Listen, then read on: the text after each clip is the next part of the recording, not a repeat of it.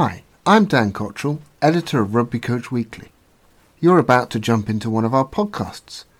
If you want to find out more about this podcast and also all of the great content, drills, activities, games and advice on the website, then go over to www.rugbycoachweekly.net. I hope you enjoy the podcast. What we think while we move matters. And great coaches, by chance or choice, inevitably get to vocabulary that make learning how to move easier. Rugby Coach Weekly presents The Coaching Knife, where we cut to the root, cut out the fluff, and challenge the masters of their domain to cut to the chase. Welcome to The Coaching Knife, where we cut to the root of the matter. In this episode, we speak to Nick Winkleman, Head of Athletic Performance and Science at the Irish Rugby Football Union and author of The Language of Coaching, the art and science of teaching movement. Focusing on how coaches can affect training outcomes, we're going to cut to the root on what is meant by cueing. Nick, are you ready for the knife? I thought I was till you explained what we're going to do today, but let's give it a go. Okay. So what is meant by cueing? Cueing at the end of the day are little breadcrumbs, right? They're little hints to help close the gap between what a player or an athlete is currently able to do from a movement perspective and what they'd like to do. I think of it a lot like a headlight or an address that you put in a GPS. It gives the athlete a general direction of travel to take them from where they are to where they want to be. And in this case, we're talking about cueing for movement. So literally what you think while you move, a cue from a coach's perspective is meant to influence that, hopefully for the better. So we can think while we move. So I can think I am going to do this and then I move. How does that work? Well, we're gonna play with synonyms here, and we got to grab the one we like the most. But here we're talking about focus, what you put your attention, what you put your focus on. And in that regard, some people might use the word thinking, some people might use the word focus, some people might use the word attention. But ultimately, it's what you are placing your mental energy on while you move. That's what we are trying to influence with a coaching cue. So an example would be? Bingo. So let's imagine you're in Vegas, right? You see, let's make a bet. You walk in and you're like, okay, what's this make a bet about? I'm in Vegas. I'm looking to spend some money. You see a track to the right side and you're like, okay, I'm a bit athletic. Let's give this a go. You walk up to the attendant. The attendant says, really simple. Here's a card with 3 different coaching cues.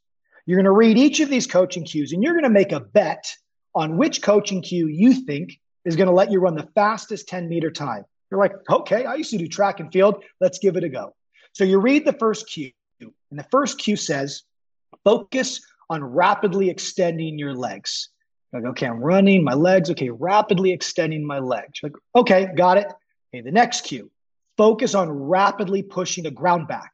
Okay, it's kind of similar to the first one, but pushing the ground back, running hard, pushing the ground back. Okay, I got that. And then you read the third cue. Imagine there's a rattlesnake right behind you. Beat the bite. Beat the bite. You're like, geez, I do not like snakes, right? I've steered clear to the jungle my whole life. Beat the bite, sprint fast. Got it. Which one do you bet on? So Dan, for you, you heard the 3. Extend the legs, push the ground, beat the bite. Which do you bet on to run the fastest 10-meter time?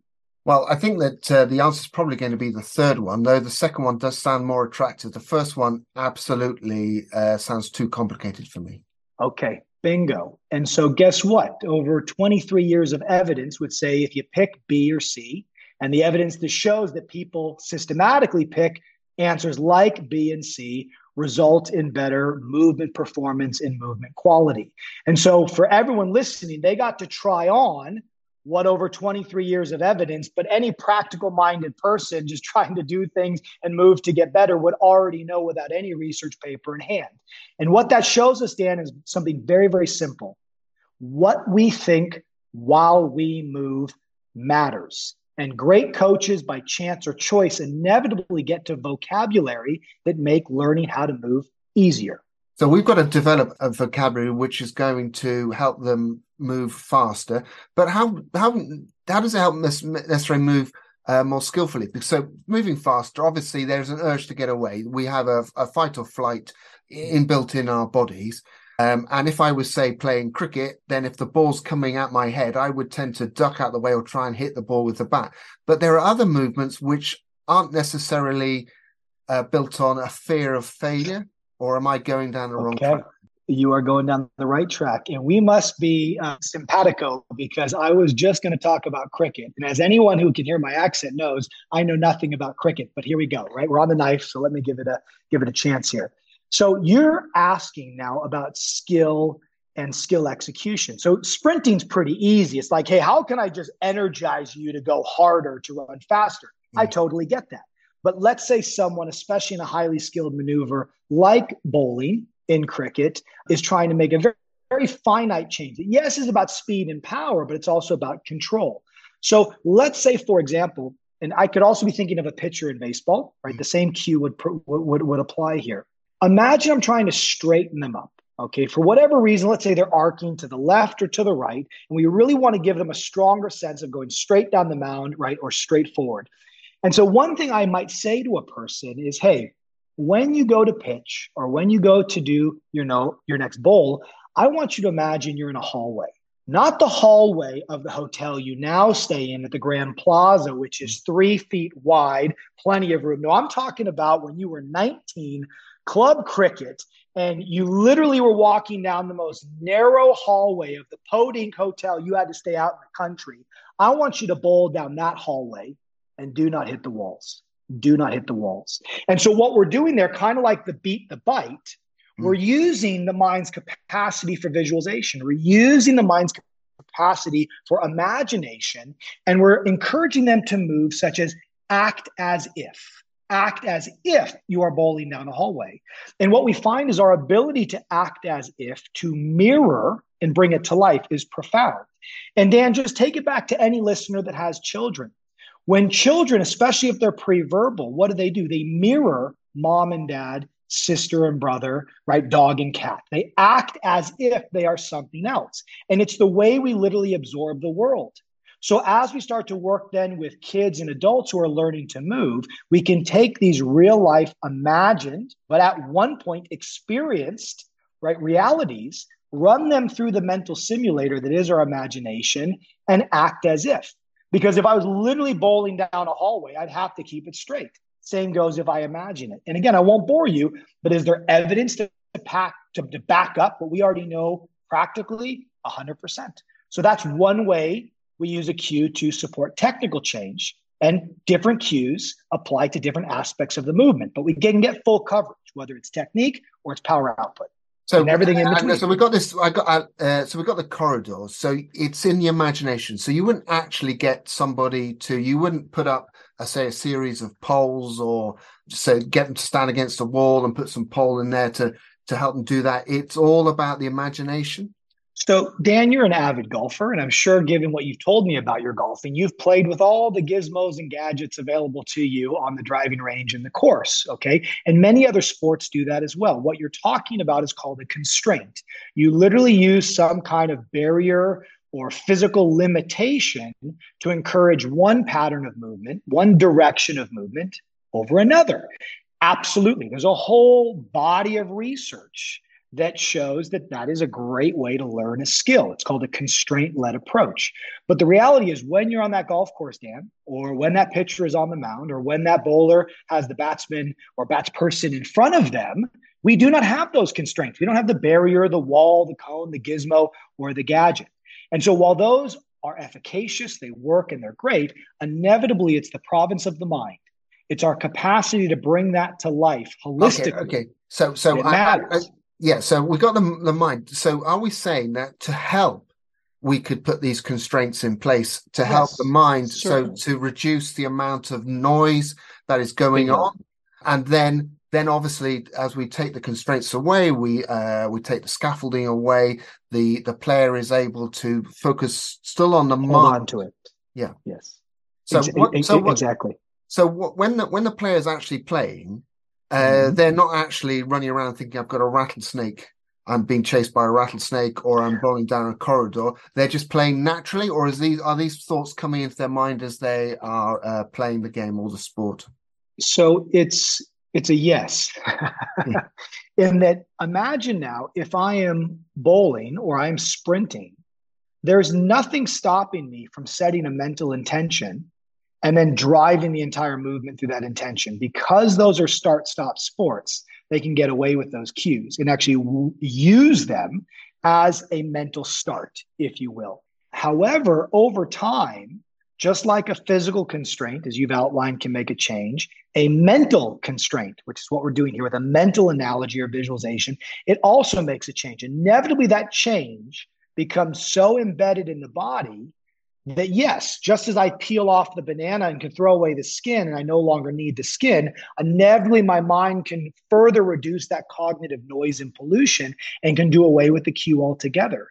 But in many cases, those cues are anchors. They're stabilizing mental forces in the storm that is the mind, especially in competition. And so what I try to do based on what the skill is and based on what the sport is provide cues that they can go into battle with. Cues that they can use when they're moving, even in competition. So it's interesting you said about the storm, because obviously once the whistle goes and everything's happening, you're under a lot of stress and anxiety. Yes. I mean, this is typical. You want it. This is why sport is fantastic, and it energizes you in a different way. How can we sort of calm the parts of the storm we don't need and focus on the cues that we do need? See, that's the beauty of this. If you don't focus on something, Dan, you can become distracted by anything. And so for me, what we do is when we look at training, whether it's you on the golf course or it's me on the rugby pitch, we oftentimes are remarkably skilled in designing a program. Hey, I'm going to take this many shots, right, from this part of the course. I'm going to work on these scenarios. Same thing in rugby. But rarely are we building, you use the word, and I love this word, the mental scaffolding systematically from one session to the next that sits alongside and inside the mind of the person doing the drill. And so what we try to do is make sure we're building those mental cues, those mental frames, which is a constant evolving process through the physical work, through the physical drills. So it's one and the same. They're practicing the way their mindset needs to be when they move, such that it is normative when they get into competition. Sorry, normative meaning? Meaning normal. It becomes natural. It becomes second practice, habitual, ritual, whatever again, synonym people like. Yeah. So sometimes I've heard the expression internal cues and external cues, or internal focus and external focus. How does that fit into this? And is it important that we know the difference? It's important that you feel the difference. And what's interesting here, Dan, is you felt the difference when I gave you those 3 cues at your bet in Vegas. Because the first cue that I gave you was an internal cue. The second cue was an external cue. And the third cue was a figurative external cue, an analogy, right? Imagine there's a rattlesnake. It's outside of you, but it's not literal. So a figurative external cue. And that's why most people pick B or C naturally. So we gravitate towards focusing on the movements we perform in terms of the environment we're in. When I'm running, I'm not just running in space. I'm running in terms of the track. Right? When I'm hitting something, I'm hitting in terms of the thing I'm holding and the thing I'm trying to hit, in your case, a golf ball. And so what an internal cue does is it says, hey, imagine that you're just going to think about the joints moving or the muscles activating, right? Rather than thinking about what they're activating in terms of. And so literally it's either you think about your body while you move your body, or you think about what your body tries to do. So imagine someone listening to this who notices they're thirsty, and there's a cup of water in front of them. They don't say, hey, shoulder, give me 4 degrees of a flexion, elbow extend out, fingers open up. Yeah, bring it home, boys. That's not how we operate.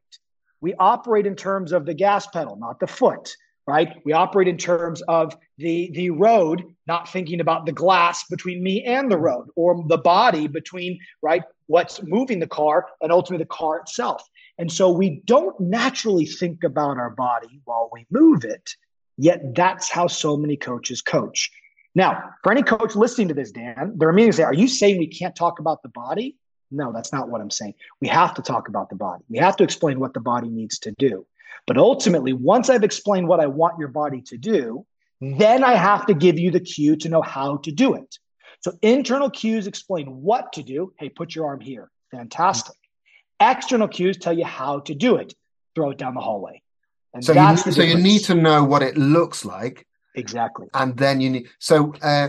Let's go back to the maybe the sprinter or the pitcher or the rugby player. Now they're going to have how many cues can they hold in their head when they're trying to do something?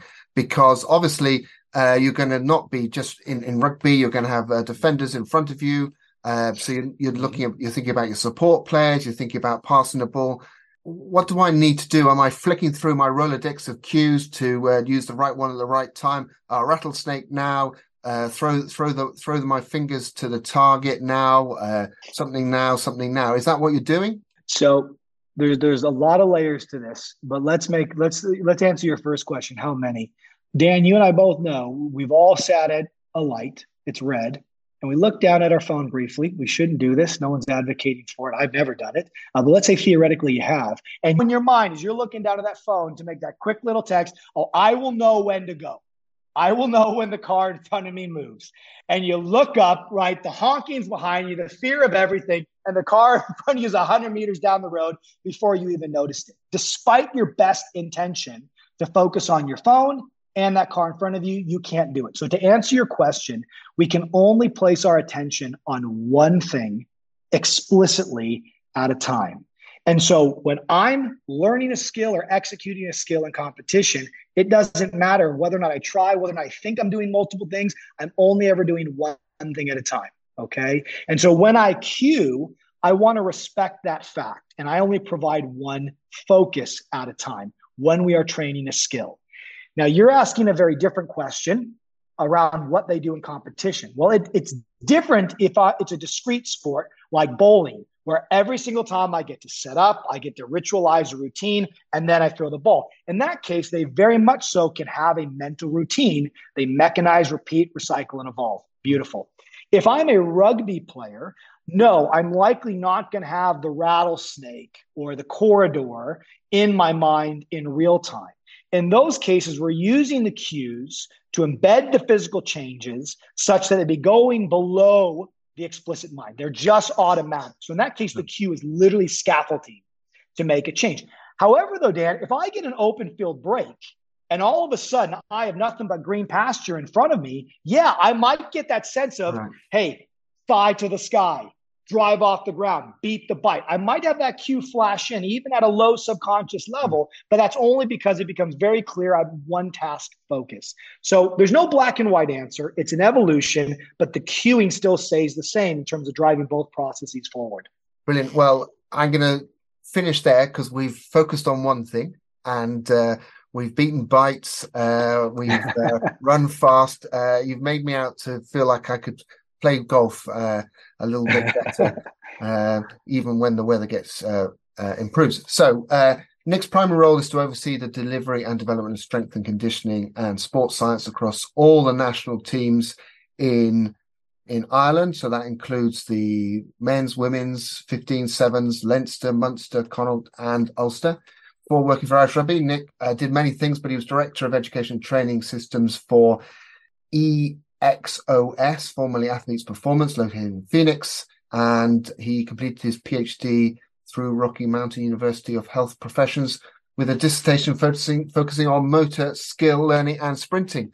We've worked very hard to come up with his philosophy, and I think you probably can sense it from the chat we just had, pursuit of being engaged utterly in the moment, which there was no doubt that was happening. So if you want to contact him, you can contact email info@thelanguageofcoaching.com or Instagram, which is at Nick Winkleman, and you spell Winkle Winkel. Just remind you of the book, The Language of Coaching, The Art and Science of Teaching Movement, to give you some more insight. So we're going to finish with some quick fire questions. Nick, how old are you? I am 39. What coaching book is by your bedside? There are many coaching books by my bedside, but I think the one is The Inner Game of Tennis for the spirit of the conversation we've had today. All right. Okay. A very famous book. Which teacher are you loving at the moment? I suppose you've got to say Andy Carroll because he might be listening in, but Well, I'd have to say that you're right. Faz is an inspirational character in all of our lives right now, and in terms of a coach's coach, he's right up there. So at the present moment, no doubt it's Faz. yeah, and having met him and interviewed him, he is a very impressive person He to be is. with. And when I say impressive, you don't feel that you are giving him any problems by being with him. He just gives you all your attention. Right. Which team sport subject would you love to coach at the moment? For me, I would love to have 100-meter sprinters. I know it's not a team sport, but that's the one thing if I could go back. But I am Dan coaching both my daughter or assistant coaching my daughter's basketball team, and Brave Souls allowing me to coach my son's football team. And yes, that is soccer for my American friends and proper football for you across the water. All right. Okay. So that would be an interesting conversation on what you're saying to them for another time, maybe. Who's inspired you most? Oh gosh, so many people have inspired me, but I think I oftentimes go back to my grandfather, rest his soul, who taught me things at the time I could not appreciate, but I continue to learn from it every day. And what would you tell your 20-year-old self to do more of? Be patient and keep going. Okay. Nick, that's been brilliant. I really enjoyed that. Thank you very much for your time. Likewise, Dan. Best of luck. Cheers.